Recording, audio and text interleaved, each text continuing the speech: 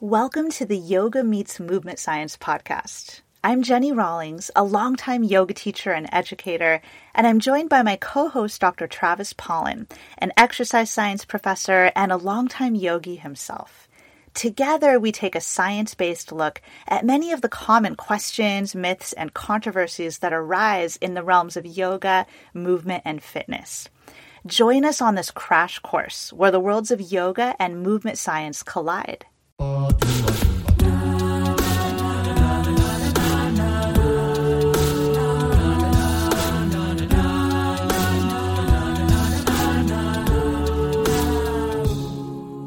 Welcome to our episode today. Our topic of focus is the glutes, which we thought would just be an interesting topic to set aside an episode to actually focus on, because it seems like, at least in our experience, it seems like the topic of the glutes is kind of like everywhere you turn in the yoga world, in the fitness and movement world, and in the therapeutic worlds as well. It seems like everywhere you turn, you tend to hear about the glutes. Like it's kind of a trendy, seems like maybe somewhat of a trendy buzz term these days. But for example, we tend to hear that just in general, having strong glutes is important. We tend to hear that it's important to strengthen the glutes in order to treat pain, like if someone has back pain or knee pain or hip pain or SI joint pain, like all these pains, it's often claimed that strengthening the glutes is important to treat that pain. It's also often claimed that strengthening the glutes is important to prevent injuries and to prevent pain in general. What else about the glutes? It's also claimed that it's important to strengthen the glutes in order to, quote, correct posture. Like to correct bad posture. Often glute strengthening is prescribed to like change posture into a more, quote, optimal posture. Other terms that we tend to hear about, or statements that we tend to hear, are that it's important to activate the glutes, like before we work out, like do some sort of exercise or even yoga, like this idea that we need to activate our glutes before that so that they work better for us during the activity. There also, you may have tuned into this, but there's also kind of like it's like a societal trend. I would suggest that having well-developed glutes, like aesthetically, is kind of this an aesthetic ideal that many people aspire to. So targeting the area of the glutes to change how they look. That's also another way that the glutes kind of tend to be pulled out and focused on. We also tend to hear claims about people having a sleep glutes, or something sometimes called gluteal amnesia.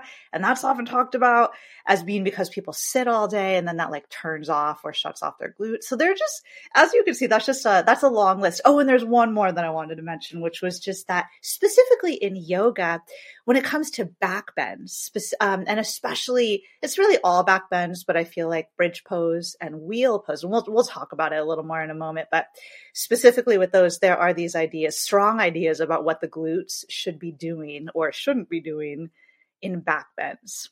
So it's kind of a long list of ways that I tend to see the glutes pulled out and focused on in general in like the yoga movement, fitness, therapeutic worlds. Travis, do you have anything to add to that, or do you agree with that list? That's a strong list. I think there are a lot of misconceptions out there, and they're ripe for the debunking. Totally. I'm glad you agree. Yeah. So we thought we could take some time today to just take a little closer look at some, maybe all of those claims, but just like kind of a good look at what science might suggest about some of these things we tend to hear about the glutes. One other thing I wanted to throw out there, if you kind of consider that long list that I laid out, is that at least in my experience, it seems like the main emphasis on the glutes is that everybody's glutes are either underactive or weak, and they therefore need to be strengthened, or something needs to be done to kind of rev them up again. It's not so much that we tend to hear about the glutes that they need to be relaxed or they're too tight or something like that. Although it is true that there are, in the yoga world at least, sometimes there are myofascial quote release techniques with balls. And sometimes there are some like actual glute targeted ball releases. So it's not that the glutes are never brought up as something that need to be quote released or relaxed or that side of things. But on the whole, it seems like it's more about they need to be charged up. Would you agree, Travis? Yeah, I think that's true. There are certainly stretches that you do even on a yoga mat, like supine figure 4, where you're definitely stretching the glutes. But I don't know that people are going out of their way to highlight the need for stretching the glutes or releasing the glutes so much as strengthening the glutes being the primary focus. I think that's at least when it comes to the verbiage or how it's discussed, because you're so right that a reclined figure 4 or like a reclined pigeon pose is fully a glute stretch. Yet I don't know if I've ever really heard in a yoga context, at least a yoga teacher say, we're stretching our glutes in this pose. The verbiage that tends to be used in my experience is that it's a hip opener, a quote hip opener. Which then obviously that does mean that like the glutes cross the hip and they're being stretched, but it just doesn't seem like the focus is made so much on the hip. I mean, on the glutes. Which is weird. Right. Because, yeah, I don't know. I just think there's these weird ideas in this area of the body. They get wrapped up in how we talk about the body. We talk about the glutes when we think they need to be strengthened or something. But when it's coming to stretching or massaging them, it's maybe a little less about the glutes and just more that it's a hip opener or something. I don't know. Which is further silly because the glutes extend to the hip, but so do the hamstrings.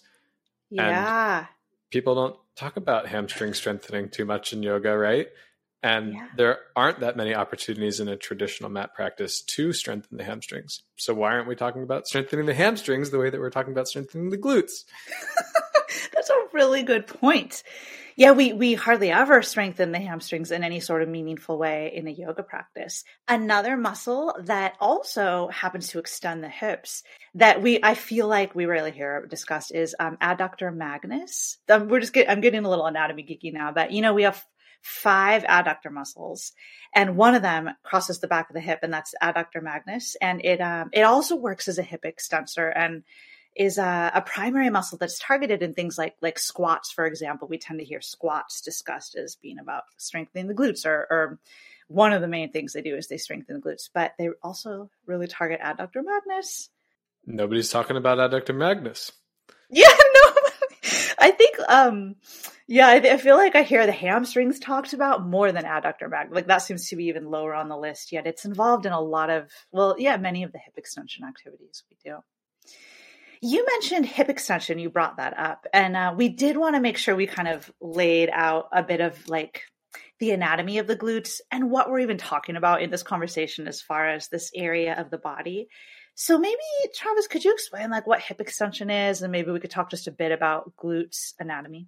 Yeah. So the glutes are actually 3 different muscles.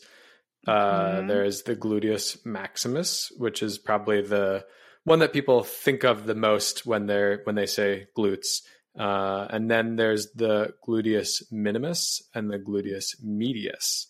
So the glute max is the primary hip extender. And so hip extension is when you go from sitting to standing. So your hips go from a flexed position to an extended position. And then the minimus and medius are hip abductors primarily. And so they take the leg, if you were standing and you lifted the leg out to the side, then, or if you were lying on your side and you're doing a Jane Fonda leg lift up into the air, that's hip abduction. And so those muscles are responsible for that. They're also really important because when we walk, we have to isometrically abduct our hip so that our hip doesn't drop. And so those muscles, they're small but important. If we have weakness there or pain or injury, then that affects our gait. And so those small muscles do play an important role, and maybe not as widely thought of or discussed when it comes to, the glutes are primarily the glute, like people think about the glute max and maybe don't think about minimus and medius. And they, all three of them, I think, also externally rotate the hip, at least to some degree, or in different positions. So. It's kind of confusing because depending on what angle of hip flexion you're in, like different muscles can turn into internal and external rotators. So I try not to get too caught up in that minutia, but you got it. What is it like? Obturator, something or other. Obturator, like turns into an internal rotator or external rotator in deep hip flexion. If we want to get really anatomy geeky, I've learned that is the piriformis muscle does that. I buy it. Is it worth bringing up like the different attachment points? Yeah, I think so. Maybe in a general way. Yeah. Take it away. Okay, I'll do my best. So you described, I think really well, like just the basic actions and function of gluteus maximus, medius, and minimus. And just to kind of clarify a little more for our listeners, gluteus maximus is more on the posterior, more on the backside, and it kind of wraps around a little bit laterally, but it's like your behind basically is gluteus maximus. But then when we're talking about gluteus medius and minimus, those are much more lateral. They're like really just straight out on the sides of your hips. They're also like more superior than one might think. Like when you think, it's on the side, I just kind of envision it on the side, but it's actually kind of high up on the side. If you look at pictures of bodybuilders, like male bodybuilders with really well-developed glutes and really low percent body fat, you can see like this fan-shaped muscle that's the glute max, and then you can see the minimus or medius, whatever one's more superficial. Medius is more superficial? Yeah, medius is more superficial. Yeah, and then minimus you probably can't see underneath medius. But anyway, when you see where that is, you're like, that's not where I would expect that muscle to be. I know what you mean. And I think maybe that's partly because our pelvis, like the pelvic bowl, like the actual kind of top of the pelvis, which is called the iliac crest, that top crest of your ilium where you could kind of dig your hands in, like where you might put like a child, if you were carrying your child, quote, on your hip or something, kind of hook it in there on the iliac crest. That's actually, I think, a lot higher than we often realize. But if you actually just palpate in there in your own body, you might sense it's up there. Because the gluteus medius, the lateral glute muscle, it attaches up there. Like actually, I think both medius and maximus and minimus, they all attach up on the iliac crest, which is pretty high. And then gluteus maximus, like we said, it's more posterior. It also attaches to your sacrum and your tailbone or your coccyx. And then it also attaches to the femur, that's your thigh bone, at a place called the gluteal tuberosity. And then it also attaches to the IT band, which is probably a structure many of our listeners have heard about before. The iliotibial band, which is this thick band of fascia or connective tissue that runs along the outer thigh all the way down and crosses the knee. Which is crazy because of when you think about where the glutes start on the iliac crest to go all the way into the IT band to then insert on the tibia, like that goes a long way. That's so true. So like the line of pull or the effect of the force generation of the gluteus maximus can really affect all the way down the leg past the knee to the tibia. So it's like a broad reach that muscle has really, especially when you think about the IT band. And then, so that's glute max, and then gluteus medius and minimus. They're, like I said, they're on the sides. They don't attach to the IT band, but they're more basically just the side of the pelvis. So the iliac crest down to this prominence on your thigh bone called the greater trochanter. And some of our listeners may be familiar with the greater trochanter, and some maybe not. But it's just kind of that bony prominence you can kind of bang into with your hands on either side, kind of like the upper outer thigh, basically. When you, let's see if I can describe this.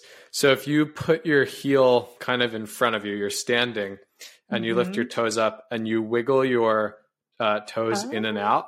Yeah. If you put your finger on the side of your hip, you can feel the greater tuberosity, like that prominence. The greater trochanter. Sorry, greater trochanter. Oh, I see what you're saying. Because you're rotating the thigh and you can feel that bony prominence moving. Oh, that's a good point. I'm going to try that really quickly right now. That's a really good teaching tool for teaching that. Yeah, when we were in grad school doing gait biomechanics, we would have to put markers on, different bony prominences for the cameras to pick it up. And so you have to make sure that you're placing those markers repeatably. And so that's how you have the person do that motion, and then you can feel. Oh, that's so cool to know. So that you make sure you place the marker on the right spot in everybody's body, like across bodies. Mm-hmm. So you can do it the same if you brought the person in again, or your colleague could place it the same way on the same person. That makes sense. So there's like consistency across what's being measured between bodies and between people who are actually placing those markers. Yep. Very cool. So that prominence, the greater trochanter, that's where gluteus medius and minimus attach the bottoms of those muscles. And yeah, so that's kind of what's up with the glutes. They're basically the back of the hips, and then they wrap around and they're on the side of the hips. And they're 3 different muscles. And collectively, we tend to just throw out this term glutes to kind of refer to all of it, but it can be really helpful to break down the individual structures and just understand them, like where they are and what they each do, because they are unique. Hey, quick question for you. Are you someone who wants to be fit, healthy, and happy? And what if I told you could get your dream body by simply just listening to a podcast? I'm Josh. And I'm KG, and we're the hosts of the Fit, Healthy, and Happy podcast. Listen, we get it. Fitness isn't easy. Carbs, no carbs. Just stop, okay? It doesn't have to be that complicated. And that's why we made this podcast. We get straight to the facts so you can become your best you. So the way to check us out is click the link in the show notes or search Fit, Healthy, and Happy podcast on any of the major podcast platforms. We'll see you soon. And they typically get auto-corrected to flutes, which is very, very confusing when you're texting with people about the glutes. It's so true. Like when you're typing on your phone or whatever. Yeah. Why won't iPhone learn? That is so true. I've experienced that so many times, which also just shows how much we tend to write glutes, because glutes is just like this term that's used often out there. We write about glutes and talk about glutes, like you said, much more than adductor magnus, for example. But yeah, so the flutes. So anyway, now that we've kind of laid out a picture of kind of where the glutes are, what they do, their anatomy, one of the first things we wanted to talk about in this conversation was kind of specific to yoga. And it's that topic that I mentioned earlier, which was the glutes in back bends. Because I find that this is kind of a hotly contested topic in the yoga world. And Travis, I know, like you're a total yogi, but you come from like fitness and strength and conditioning background. And so what did you think when you first learned about like these controversies around yoga back bends and whether or not the glutes should be active? So you told me that some people say that you should relax the glutes in a back bend. Mm-hmm. And I thought that was preposterous. Because you're trying to go into hip extension, like a pretty terminal hip extension if you're getting into like wheel pose or bow pose or any of those things. And how could you get into that position if your glutes are not fire? If you're purposely trying to relax the glutes. So that doesn't make any sense to me. But then you mentioned to me that there are other people who say, oh, you need to really focus on a strong glute contraction in a back bend.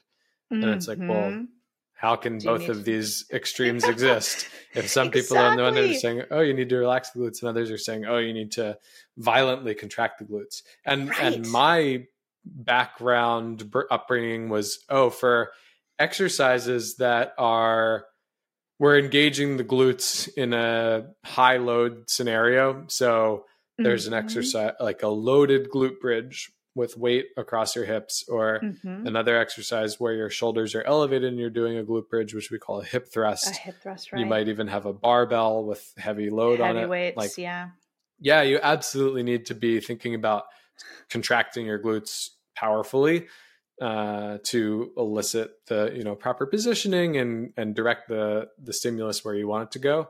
So I lean more towards that from a heavy lifting standpoint.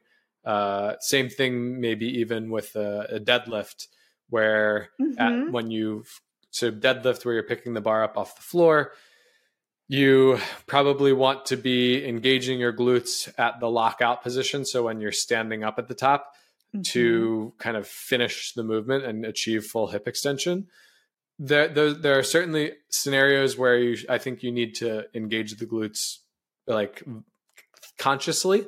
When we're talking about a yoga pose where the loads are, you don't have weight, external load involved. Weight.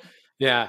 I guess I would say I would lean more towards not volitionally relaxing them. So if you were going to do anything, maybe contract them. But at the same time, these are body weight movements, and maybe you don't have to think about doing anything in particular with your glutes at all.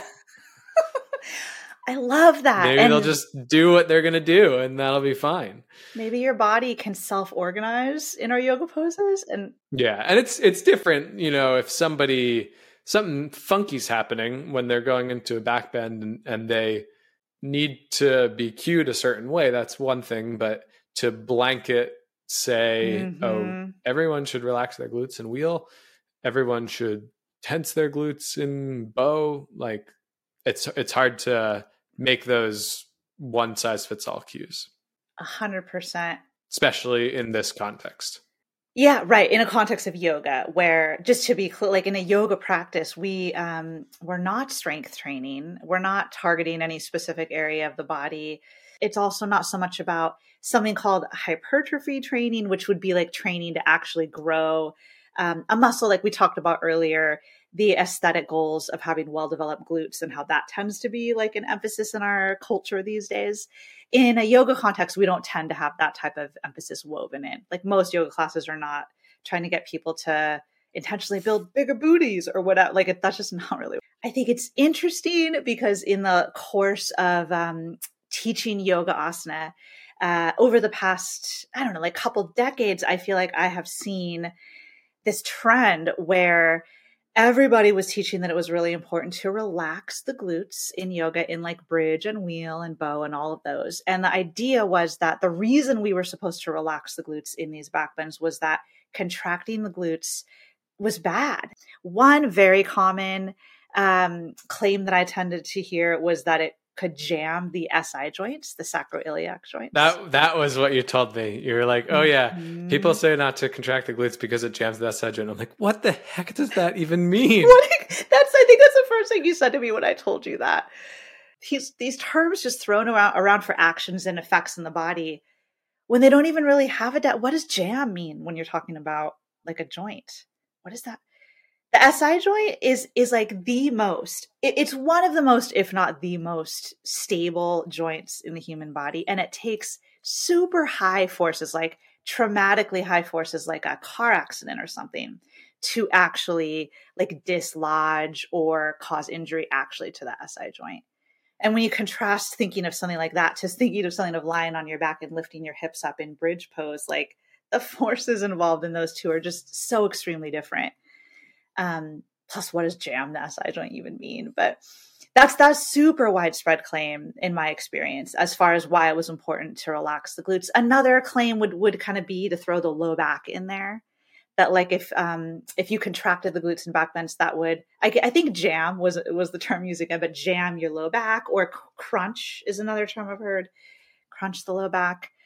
Just all these kind of scary words, Yeah, and so I guess the one, think about the anatomy or the functional anatomy, when you engage the glutes, you do posteriorly tilt the pelvis. And in a back bend, I suppose you would rather have an anterior tilted pelvis to achieve full lumbar extension, because those two kind of go hand in hand. They go together. So I could see how if you're violently posteriorly tilting the pelvis, that would work against you in achieving full lumbar, full spinal extension, because you're tilting the pelvis back. That is going to that would reverse the lumbar curvature, so that would tend to flex the if you posteriorly tilt the pelvis, that would flex the lumbar spine.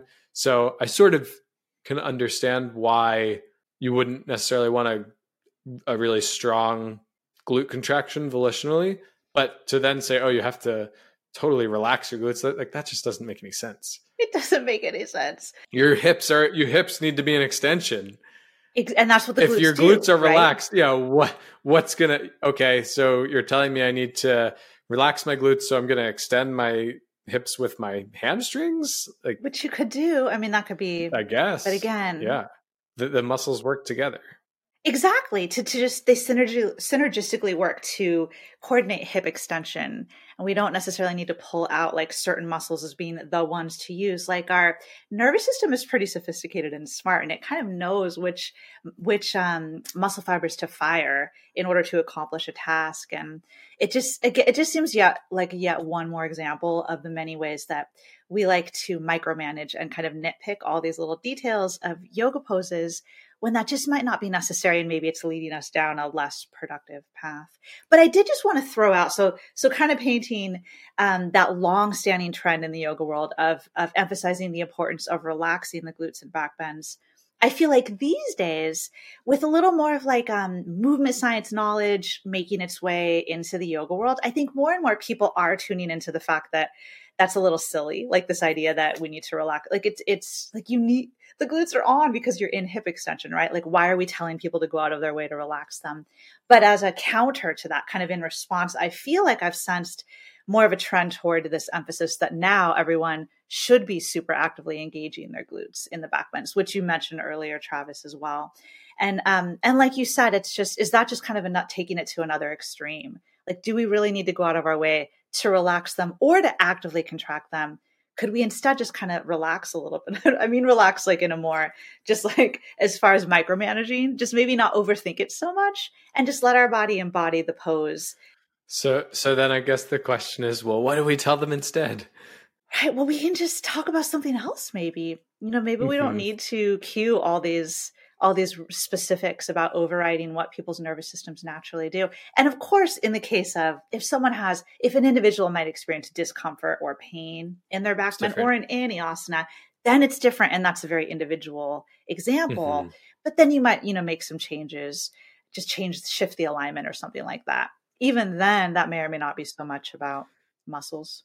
So your options are either don't say anything at all and let people self-organize, or could you think of an example of a cue that you might give, just might not be related to that at all, but where you once might have said something about the glutes, now what would you say? That's a great question.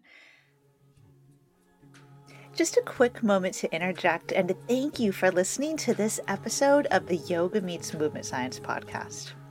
As you can probably tell from this conversation, Travis and I value taking an evidence-based approach to the body and to movement, which means that we incorporate insights from scientific research into our practice and teachings.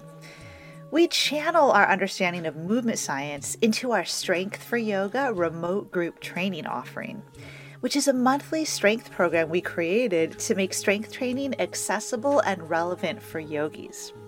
Our program empowers yogis in both their yoga practice and their whole life in general. Our Strength for Yoga program also comes with unlimited access to my full yoga class library. Use code PODCAST30 for 30% off your first month in our program.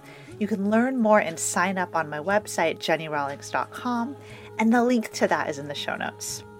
And now, back to our episode. All right, could you think of an example of a cue that you might give, just might not be related to that at all, but where you once might have said something about the glutes, now what would you say? That's a great question. Putting you on the spot.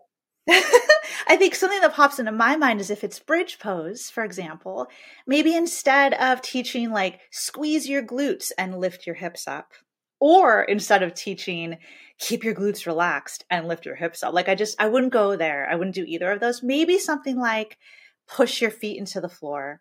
And That's notice what I was how thinking too. You were too. Yeah. And notice how that just naturally lifts your hips up, and then just kind of let it be. Maybe you could, maybe instead of all of these super instructional cues, we can shift to more inquisitive cues, like what do you feel engaging? What happens if you're up in bridge and you drag your feet back towards you? Like, what do you feel shifting as far as what's engaging? What if you push your feet forward? This is all isometric. The feet don't actually move. Mm-hmm. Like, where do you feel what's working? How does that shift when you make these changes? That's fun. What if you push one foot forward and pull one foot back at the same time? Like, that's crazy. Trip everything up? And it's all the same. Like, you take a picture and put that in a yoga book. It's still bridge pose, but it's just all these shifts to how you're embodying it. And maybe it can be more of an exploration or a learning experience for people. So you don't think that if you pushed one foot forward and pulled one back, that it might jam the SI joint? Actually, I think that's super dangerous. And yeah, maybe that could jam the SI joint. We need to tell everybody about that. Teachers need to start teaching in bridge pose, like lift up to bridge and don't push one foot forward and pull one foot back. Yeah. Make sure you don't Here's do that. What not to do. Exactly. Seems silly, but it's kind of like what we're doing when we're telling people what to do with their glutes. Yeah. That's clearly a silly example, but that's exactly what happens, Mm-hmm. Totally. Yeah. And just to be clear, and then I think we can move on from this good topic, but it's of course different when, if it's like in a strength and conditioning context where you're lifting heavy weights and you're really intentionally trying to target a certain area, or maybe you really are trying to quote, grow your glutes for like a bigger booty or whatever, then you really may be wanting to intentionally make sure you're squeezing those muscles. But in my mind, that's kind of a different context than a yoga asana class, right? Totally. Yeah. So it's, Although even in that, so in the case of the trying to connect the mind to the muscle to preferentially activate the glutes, yes, do think about that contraction. But if your emphasis is more on strengthening than on muscle growth, like if you're trying to do a 1 rep max deadlift, you actually shouldn't think about squeezing your glutes. You should think about pushing your feet into the floor, or pushing the floor away would be like another external way, kind of focusing. So even within the strength training context, depending on whether you have more of a performance strength goal versus a hypertrophy muscle growth stimulus goal, you can still maybe I don't want to think about activating the glutes when my goals are more strength or performance. It's more like I'm training a movement pattern. Yeah, you want the movement to occur more automatically, as opposed to, again, that micromanaging of which muscle's doing what and when. It's so true. I love how you brought this. So it's definitely nuanced. And and I think that speaks to, there's like a whole other topic, and maybe we can do another podcast episode on more strengths, like the difference between strength and hypertrophy, and like what that means and how you might think about that and incorporate that differently. But yeah, you have a nice article on your website about those types of cues. Oh yeah, that we wrote together. External cues for like the sun salutation, I think, is an example. Here's a bunch of cues. Yes. So external versus internal cues, right, is what you're bringing up. And like with that deadlift example, if you cue like squeeze the glutes, that's an internal cue. But if you cue push the floor away, that's an external cue. Both can be valid, but it just depends on your goal in the moment. Like, what are you trying to achieve in the... And so, same thing with a yoga asana, right? You could, there might be reasons why you would want to use internal and external, and it's all in the blog post. So check it out. It's all in the blog post, which we will link in the show notes. I think it's called "What's the Best Way to Cue Yoga Poses" or some cue movement in yoga. It's something like that. And it, totally plays into this. Thanks for bringing that up.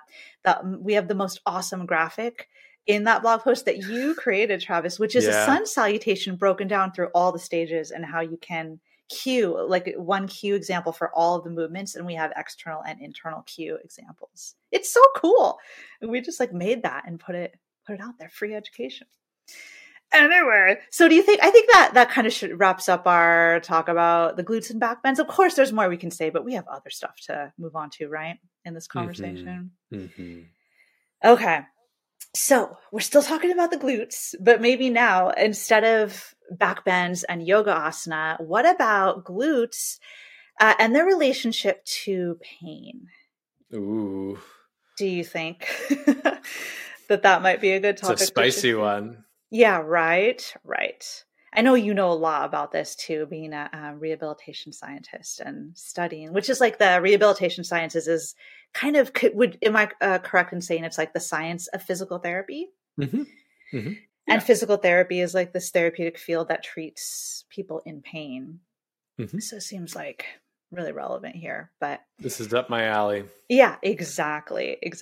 Do you find the glutes discussed often in terms of treating pain? Yeah, I would say that there's a big emphasis on strengthening the glutes and targeting the glutes in a variety of musculoskeletal pain and injury conditions. Like if you have knee pain and back pain and hip pain, I would even go so far as to say that the glutes might be considered a magic muscle by some. A magic muscle? We've brought that up before in the context of the psoas. A big magic muscle. Funny because the psoas and the hips do opposite joint actions. The psoas and the glutes do? Sorry, the psoas and the glutes. Yes! Yeah. The psoas and the glutes do opposite things. So how could they both be magical? There only be one magic muscle? There can only be one magic muscle, and it's the piriformis. No. Actually, the piriformis isn't that. When I teach about magic muscles, that's one I include as one that's often pulled out and made more special than it probably is. Piriformis. Yeah. But anyway. But yeah. So you think the glutes are a magic muscle, and even in the field of something like physical therapy? Yeah, I think that there's a lot of emphasis on exercising the glutes in a variety of conditions, and I don't think that it's wrong. I think that it can be helpful. Right. I think that the mechanism or the underlying what's actually going on, it might not be as cut and dry as maybe we think. So, for example, let's say that you have knee pain and you are undergoing a course of physical therapy, and they say, okay, we're going to strengthen the glutes in hip extension and hip abduction, and that's going to fix your knee tracking, and because your knee is going into valgus or a knock knee position when you jump, run, whatever. So we're going to strengthen these muscles, and that's going to cure your pain. And maybe you do strengthen those muscles, or you exercise those muscles, and it helps with your pain. It's not necessarily the case that the reason that the pain resolved or subsided is because you strengthened the glutes. Because for one thing, you were probably strengthening a lot of other muscles in conjunction. You're not just going to do a glute program to work on your knee pain. You're going to do lots of other exercises too. But also, oftentimes the pain can get better without actually changing anything about the way that the person's moving. So, or even changing the person's strength. Yeah, totally. I'll have to figure out what paper this was, but there was a systematic review from a few years ago that looked at hip strengthening for knee pain, and they found, actually maybe the better term for this, if you refer back to our episode with Adam Meekins, where we talked about the difference between resistance and strength exercises. So briefly, strength exercises would be exercises that actually strengthen, and resistance exercises would be kind of lighter load exercises that are working those muscles, but maybe not having a true strengthening effect from the standpoint of improving force production. So anyway, these two things get lumped together often. So in that paper, maybe they referred to it as strengthening. But what the paper concluded was that you can do exercises to strengthen the hips, including the glutes, and you might not actually get any strength gains, yet the people still tend to get better in both their pain decreases and their function increases. Right. And so that leads us to wonder, well, why is this working? And maybe it's working for other reasons, like the person is just like movement in general is good. And maybe their confidence is improving. Maybe confidence in their body. Yeah, maybe, I don't know what else could be going on. So many it could movement and exercise in general can decrease inflammation, like chronic low-grade inflammation in the body. And that can be like the systemic process that can just sensitize people to feel pain. When people have low-grade inflammation, that can make them more sensitive to feeling pain and experiencing pain. So exercise can have a decreased effect on inflammation. And we also know from our last podcast episode, we talked about stress, markers of stress and how exercise can play a role in just decreasing stress levels. And that can also potentially help with pain. The more stressed you are, again, your system just may be a little more sensitive and you may therefore feel more pain. So more of these general, bigger picture ways that just movement in general might be helpful. Yeah. Exercise just being an analgesic. So not only the inflammation itself, like, oh, maybe there is an effect on the inflammation, but also just your pain sensitivity decreases. And then also like having more sense of control over your pain by, if I do these exercises, my knee doesn't hurt as much. Totally. Absolutely. Yeah. So it just seems like it's easy to want to give these just really simple explanations. Like, you have knee pain because your glutes are weak. Like, it's just like you have this because of that. And in order to fix the knee pain, you need to strengthen your glutes. So the maybe we should have started with this. Oftentimes people will say, like you said, oh, you have knee pain because your glutes are weak. You have back pain because your glutes are weak. But you have back pain because you have an anterior pelvic tilt, which means that your glutes are weak. Up. And so the problem with that is that nobody ever bothers to actually strength test the glutes. Right. It's just assumed that the person's glutes are weak. And it's not to say that they're not. Like, maybe the people's glutes are weak. But if you don't actually test that, then you're just guessing that the person's glutes are weak. 100%. Can we take a little step back since you brought up anterior pelvic tilt? Because I think some of our listeners may or may not be familiar with what that means and how that's discussed, like especially in a yoga and a movement context. But yeah, we have our pelvis, which we were talking about, and the glutes are on the back and the side of the pelvis. And our pelvis can tilt forward and backwards. And that's an anterior tilt is forward and a posterior tilt is backwards. And there are these ideas out there that are honestly pretty outdated now, but they're still super widespread. There's these ideas that like our pelvis needs to be in quote unquote neutral positioning in order for us to have like optimal alignment and to live in pain-free bodies and avoid injury and just all this stuff. Like, you need to have a neutral pelvis. So therefore not one that's too forward tilted and not one that's too backward tilted, but it needs to be just right at neutral. And yeah, if you picture your pelvis as like being filled with water, because it's kind of the pelvic bowl picture that it has water in it. And anterior pelvic tilt is if the water were spilling forward. So your pelvis tilted in a way that you'd spill the water forward. And a posterior pelvic tilt is if you tilted your pelvis back and the water might spill back. So these ideas are out there that like you need to set your pelvis in neutral so that water just doesn't spill forward or back. And that's where you're in optimal alignment and where you'll avoid pain.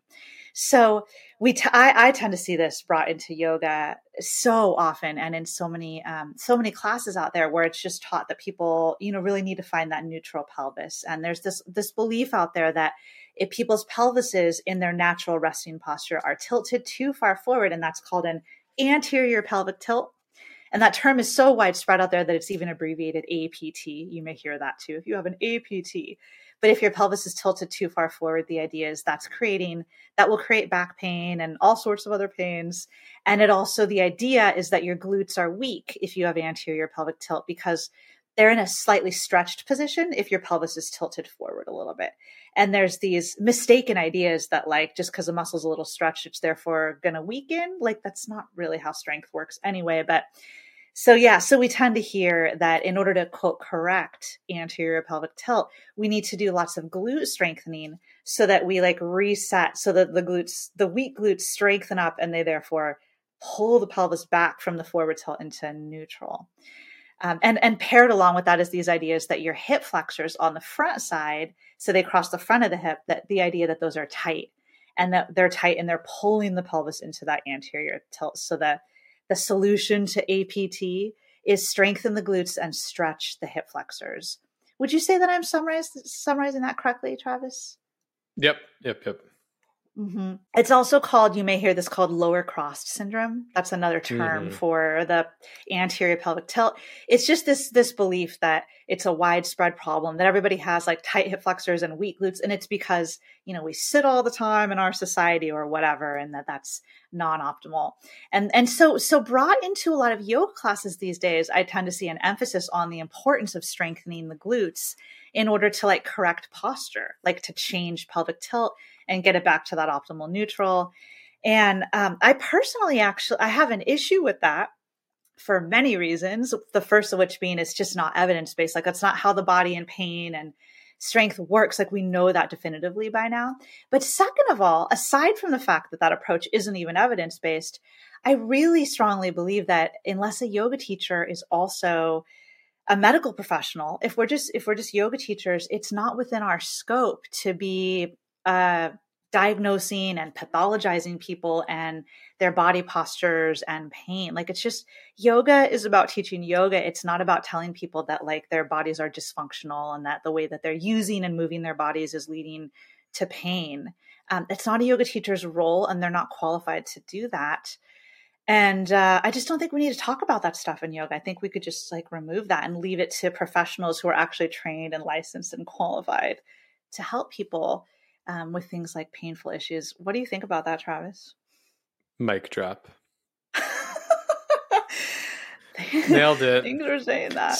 So apart from the fact that that's all nonsense anyway, we shouldn't even be talking about that in a personal training or yoga context. Personal training as like well. A fitness context. Yeah, that's this right.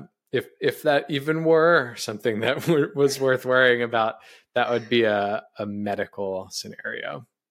100. Thanks for saying that. A physical therapist would be the best person to address. Now, so if you're a physical therapist and a yoga teacher, now you could theoretically start getting into that. Theoretically, but it's a bunch of hogwash anyway. So. Exactly. So if you're a physical therapist and a yoga teacher and you're teaching your group classes that they have anterior pelvic tilt and therefore their glutes are weak and they have back pain, that's even though you're a physical therapist, that's not an evidence-based approach. Right. So the one wrinkle there is that when people, like if you measure a large number of people, on average, people will have a slightly anteriorly tilted pelvis. Maybe you mentioned that already, but I didn't, but I wanted us to mention this. Yeah. Yeah. What is it? 7 degrees or something. So an anterior pelvic tilt is normal. Mm-hmm. So I don't know. Maybe there's confusion here. Even like maybe when people talk about a neutral pelvis, they're actually referring to a slight anterior tilt. That's not my impression. I don't think so. Well, maybe they should be, because that's what normal actually is. Unless you're going to say like, people who have a normal average anterior pelvic tilt are pathological. Exactly, because there are multiple research studies that have analyzed asymptomatic people, meaning pain-free people, like healthy people, analyzed their pelvic tilt, and it's found that, and it's something like, I have the figures here, it's like 85% of males and 75% of females, pain-free asymptomatic people, their resting posture is an anterior pelvic tilt. That's what you're saying, right? Mm-hmm, like the normal average asymptomatic resting posture is technically what would be considered an anterior pelvic tilt. So if we're pathologizing normal by telling them that their APT is dysfunctional and is going to cause them pain. Because if the majority of people have anterior pelvic tilt and they don't have pain, like there's so many people that have that tilt and don't have pain. It's going to cause them pain later. Yeah, exactly. You fortune teller. The biomechanical boogeyman. 100%. So I'm really glad that you brought that up. So it's just like variability is really the norm. And you can find people in such a different variety of postures. Some of them may have some pain. Many of them may not have pain. And we can't make these like black and white conclusions that like this always means this. It's just far more complex than that. So in my opinion, I just don't think we need to be bringing in language like that in yoga at all. There's so many other things we can focus on, especially things that are positive and empowering and help people feel good about their bodies, which actually we know from research that emotions and psychology and things like confidence in your body, all of that can really feed forward into feeling less pain. Yeah. So we can strengthen the glutes. That's fine. But then not to try to correct anterior pelvic tilt, because that's not something that needs to be corrected. Unless it's like a really extreme scenario, which again would not fall within our scope. A yoga teacher scope of practice. Yeah. Right. And also, Travis, you mentioned this a little earlier, but I just wanted to reiterate and highlight it again. But you mentioned that it's really common to hear in yoga movement fitness settings, people are being told that their glutes are weak because they have an anterior pelvic tilt. And basically that's like the personal trainer or the yoga teacher is just declaring that based on what they see with their eyes. They see an anterior pelvic tilt. But as you so rightly pointed out, when do they ever test glute strength? Aren't they just making an assumption based on this pelvic tilt that they see? But when do they actually test whether someone actually has weak glutes? Like, are they actually testing that in a measurable way? Right.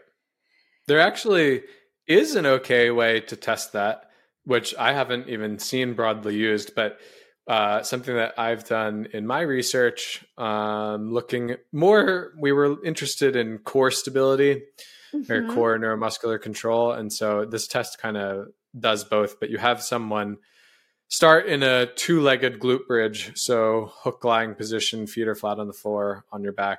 Bridge your hips up to make a straight line from your shoulders to your knees, and then extend one leg. So you mean lift leg? Is that what you mean? Like lift one foot off the floor? Sorry. Extend one knee. Oh, reaching. Okay. You're in a single leg glute bridge. Arms are up towards the ceiling, so you can't get any support from your hands. And then the test that we do is like, okay, how long can you hold that position? And then, but you have to have your pelvis level. So the control aspect that we look at is, okay, if as soon as you go to straighten the one leg, lift the foot off the ground, does your hip drop towards the side of the leg lifted? Well, that could be a sign of just a lack of awareness of your body position in space, or it could be external rotation weakness. Right. And you'd have to troubleshoot that with more testing to figure out which one it was. So, and we have some normative data that show like how long people, men and women, are able to hold that position. It's probably like 15 or 20 seconds is normal. So if you're much less than that, or if you're cramping right away, maybe you do have glute weakness, but nobody is testing that. No, like in a yoga setting when they're just saying that. Yeah. In any setting. Yeah. Even in a PT setting, I don't think that they really test it. They just assume it based on what they see. Yeah. And the other exercise that you could do would be either a side lying leg lift for repetitions. So that would be looking at the abductors, of course. Like a gluteus medius. Yeah. So I can't remember what the norms are for that, but there's a certain number of reps that you're supposed to be able to do. But something that we talked about actually with Adam Meekins in the other podcast episode was that just because someone may have a weak muscle doesn't necessarily mean that like that is reason alone to mean that that's what's causing their pain. Like someone may have weak glutes, but that doesn't mean that's why they have back pain or hip pain or knee pain. No, just means that they have weak glutes. Yeah. Yeah, it just means exactly. So they might want to strengthen them if they want stronger glutes, but it doesn't necessarily mean that's why they have pain. Additionally, I think we know from plenty of research, and I've got lots of citations for this, but that strengthening and stretching exercises that people, that we do, they don't change posture anyway. Right. And they also don't change how we move. Like kinematics is like a term for that. They don't change those things anyway. And a lot of kind of outdated physical therapy approaches, and then of course the outdated way they're brought into yoga, treats the body as though when you stretch, you'll change your posture. Or if you strengthen your glutes, that will pull you out of that anterior pelvic tilt position. Yeah. We know from research that doesn't work. Yeah. And even we've talked about this before, but like, just let's say you do have knee pain and you're exhibiting knee valgus or a knock knee position. And so we say, okay, we have to work those hip abductors and hip external rotators. Just because you strengthen those things doesn't mean that it's going to magically carry over. Right. Maybe they have to be strong in order to have knee tracking that's not knock knee dropping in. But but you have to do some sort of control retraining, which is not, it's not just automatically going to be, oh, I strengthened this muscle. Now when I run, jump, whatever, my knee magically tracks in alignment with my ankle and hip. Yeah. Exactly. Right. Because whether your knee drops in as you run or jump or whatever, that, like you said, you need some baseline level of strength to prevent that. But in addition to that, and probably more important, or just bigger picture, it's more about that's how you move, and how you move doesn't just automatically change when you strengthen. Yeah. It's like if we were computers, it's like the hardware and the software. So Right. the muscles are the hardware, but then you have to reprogram the software. Which is like the nervous system and your motor patterns and. Yeah, which is pretty hard to do. Right, because totally, it's hard to do. Yeah, so there's just it's like it's really easy to think of the human body as like a puppet or something. Like you just pull these strings where you lengthen a little here, and then you strengthen a little here, and then that lengthen and that tighten things up, and you're just like, I don't know, like tweaking with like a wrench, like changing people's position that way. And that's just totally not how it works, because Travis, what controls our posture? Is it short and tight and long muscles? Is it like muscle length and muscle tightness and things like that? Or is it something else that determines our posture? More of a conscious decision about how to hold oneself. Right. Which is like based maybe not so much in the muscular system, but what system of the body is that rooted in? The nervous system. Which is so much more complex than we often tend to realize. It's like we try to think about these problems as though it's just about like the muscles and the tissues, but there's this huge system, the nervous system, that's really driving all of it. And when we want to make change, that's where pain is from the nervous system as well. And so if you want to change pain, it's like more about nervous system approaches than like stretching and strengthening. Although stretching and strengthening can have bigger picture effects that do make changes in the nervous system, but it's just not about these specific claims. Yeah. So it's, again, focusing on glute strengthening or glute resistance exercise in all those painful conditions is totally 100% appropriate. A good thing, right? And it can be helpful as one component of a rehabilitation program, but it's the explanation that we find problematic in terms of because of this, then that. Right. And boiling it all down to the glutes. Like we know there's a study that I pulled to maybe mention in this conversation, but there was this great study I made a YouTube video about that we'll also link in the show notes. But this study looked at women who had patellofemoral pain, which is pain at the front of their knee. And it was like 52 women. And generally when people have that type of knee pain, it's often traditionally they're prescribed glute strengthening, because it's just some of these same beliefs we've already been talking about. That's like the traditional approach is the front of your knee hurts. We need to strengthen those glutes. And that's always what's been done. So these researchers were like, well, no one's ever tested what happens if maybe we don't strengthen the glutes for knee pain, but instead we strengthen the opposite muscles, which is like the hip flexors and the adductors. The other magic muscles. Yeah, exactly. On the other side of the joint. So instead of strengthening the muscles that do abduction and extension, we strengthen the muscles that do hip flexion and adduction, basically the complete opposite muscles. And so they did this study where they divided the women into two groups. And traditionally, when people are prescribed glute strengthening for like knee pain, that's posterolateral hip group. That's targeting the posterior and lateral, what we've been talking about. But less traditionally, and also not tested before the study, was actually treating people with anteromedial hip group, targeting that. So the front and the inside of the hip. So anyway, they basically gave these two groups of women that both had the same front of the knee pain. Half got posterolateral, half got anteromedial exercises. And in the end, they both performed the same. Like both groups of women had the same decrease in pain. How could that be? Right. And yeah, totally. Because maybe when people do strengthening exercises, maybe it's less about the specific tissue and more about maybe these more bigger picture global things going on that are interacting with the nervous system, and not so much about, it's like, maybe it doesn't matter, right? Like you could strengthen the glutes, it's fine, but we don't necessarily need to hold the glutes up as more important than maybe all these other muscles we could also strengthen.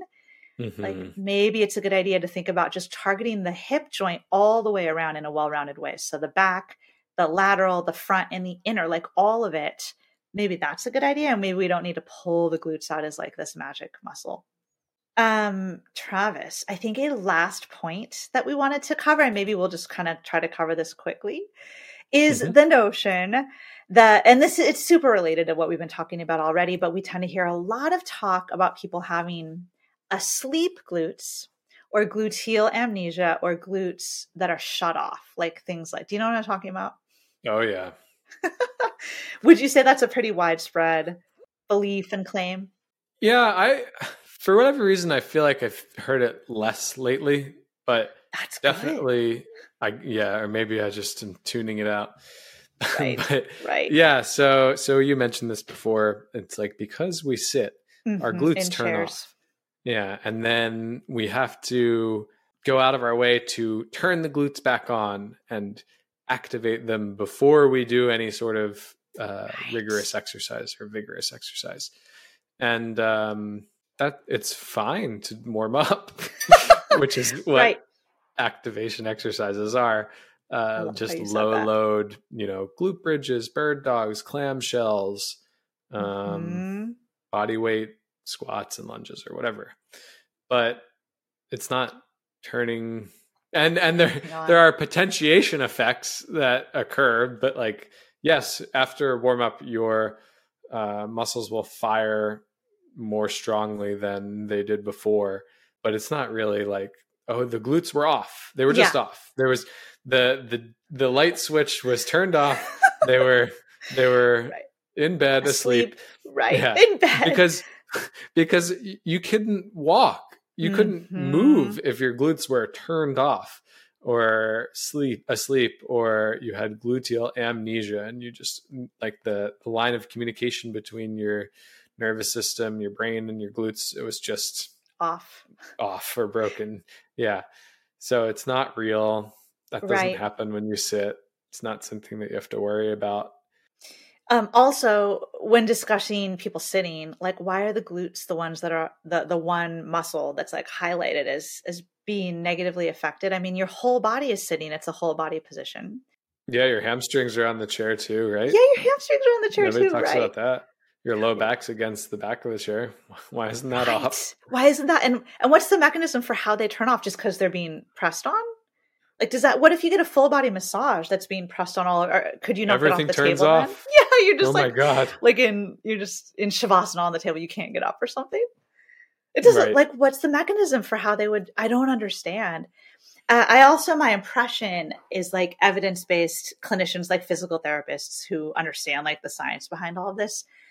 The reason that I think it's kind of frowned upon using this type of language about asleep glutes is it's just, it's a potential nocebo that can give people like unhelpful beliefs about their body. It could just make them believe that their body is dysfunctional. Like, oh, my glutes are not activated and they're not firing correctly. And that's a problem. And I'm like dysfunctional. Yeah. And that can actually create pain when people have these beliefs about their body. Yeah. If you think your glutes don't work and you're like worried about walking up and down the stairs, like, oh, I got to do my mini band clamshells before I get out of bed because I need to turn my glutes on because they've been asleep while I've been asleep.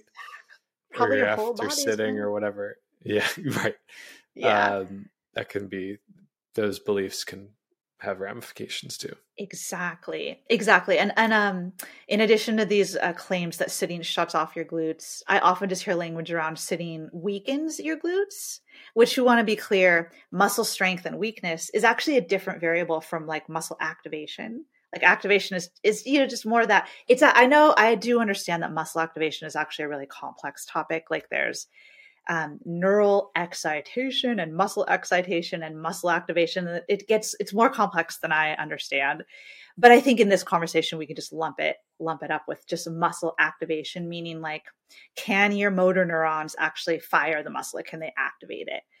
And as long as you're up and walking around, then your glutes are firing and activating. But anyway, I'm going on a little tangent. So muscle activation is one conversation, but then muscle weakness and strength, that's not the same thing as muscle activation, but people often lump them together. I think they want to say that a muscle doesn't activate and a muscle is weak, and like as though those things mean the same thing. But weakness is about force production.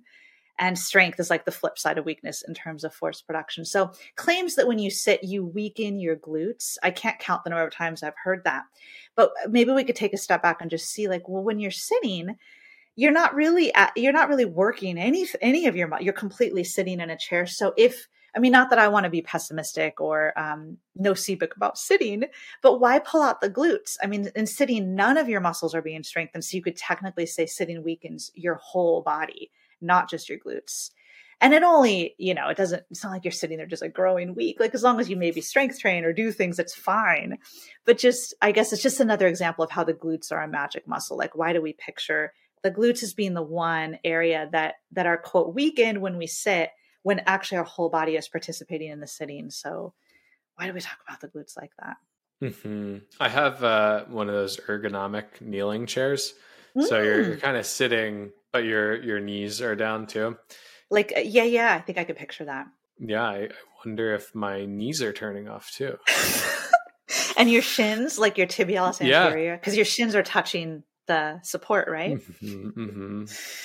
Oh my gosh. Yeah. So hopefully we just kind of wanted to bring this one up because it's very commonly heard out there, and it gets wrapped in with all these other narratives about weak glutes, about anterior pelvic tilt and lower cross syndrome, and just this whole emphasis on like the glutes are more important and more special than all the other 600 muscles in the human body. And I think that when you actually look at like movement science and the science of the body and the science of pain, maybe we can start to see it's a little bigger picture than that. Yeah. Do you think? No, it's not to say they're not important. And they, from an athletic performance standpoint, there probably is some merit to doing targeted glute exercise. That's right. For strengthening and power and growth and stuff like that. And yeah, if you just have aesthetic goals. That's right. I'm really glad you mentioned that because I knew we wanted to make sure we mentioned, there certainly are contexts where focusing on the glutes is helpful. And it's not to say that we should never focus on the glutes. I think it's just to say that the glutes seem to be pulled out a little too much. Yeah, perhaps. Yeah, maybe they're outside of an aesthetic goal where, you have to target that thing if you want that thing to grow. Mm-hmm. But from a full comprehensive performance paradigm, you can focus on the glutes just as much as you can focus on any of the other nooks and crannies of the hips, right? Right. The front, the inside. Yeah, exactly. Yeah. Now that they are a really voluminous muscle. They're a large muscle. So right. They're important, but maybe they're not as important as some people make them out to be. Exactly. And you're bringing up that important realm of like strength and performance and athletics, but then there's like the realm of pain, and then there's just the realm of like daily function and living and like sitting in chair. Like there's just all these ways that the glutes they just kind of get pulled out and discussed in ways that sometimes, like in the strength and performance sense, it makes sense. Like, of course, target that area just like you might target all these other areas for different reasons. But in other contexts, maybe it's just not so helpful and can even be counterproductive to like focus on the glutes like that. Yeah, or at least the narrative behind it. Exactly. That's probably what's most important with maybe a lot of what we discuss here on the podcast, right? Is you don't necessarily need to change what you're actually doing, but maybe how you're talking about it. Like we talked about in yoga, and you asked about how I might cue bridge pose differently, not focusing on the glutes so much and telling people what they need to do. It's like, it's still bridge pose. Like we could still do the same thing. Everyone can do bridge pose, but maybe what makes a big difference is how the narrative we're couching that in, like what we're bringing people's minds to focus on and what their attention is on in these movements. So you don't have to change what you do, but maybe change the way you talk about it, think about it, present it, and teach it. Do you have any other just like last takeaway thoughts about this topic, Travis, for our listeners? I don't think so. I think we kind of covered it pretty well, right? We did it. Yeah. Did what we set out to do. Yeah, exactly. Well, I think we've done a pretty good job covering this topic. Thank you so much for having this conversation with me. Thank you. I love talking about the glutes. Maybe we can think of more things to talk about the glutes and do like a part 2 on the glutes or something at some point. But if someone can explain to us what jamming the SI joint means, then we can do part 2. Yes, like what it means like anatomically. I would love that. We're open to hear. Well, thank you, Travis. Thanks, Jenny. And that wraps up our look at the glutes. Remember to use code PODCAST30 for 30% off your first month in Travis's and my Strength for Yoga program, and the link to that is in the show notes. Thanks again for listening to this episode of Yoga Meets Movement Science today. And if you found this discussion to be of value, we would so appreciate your support if you had time to subscribe to this podcast and to leave us a rating or a review. We look forward to seeing you in our next episode soon.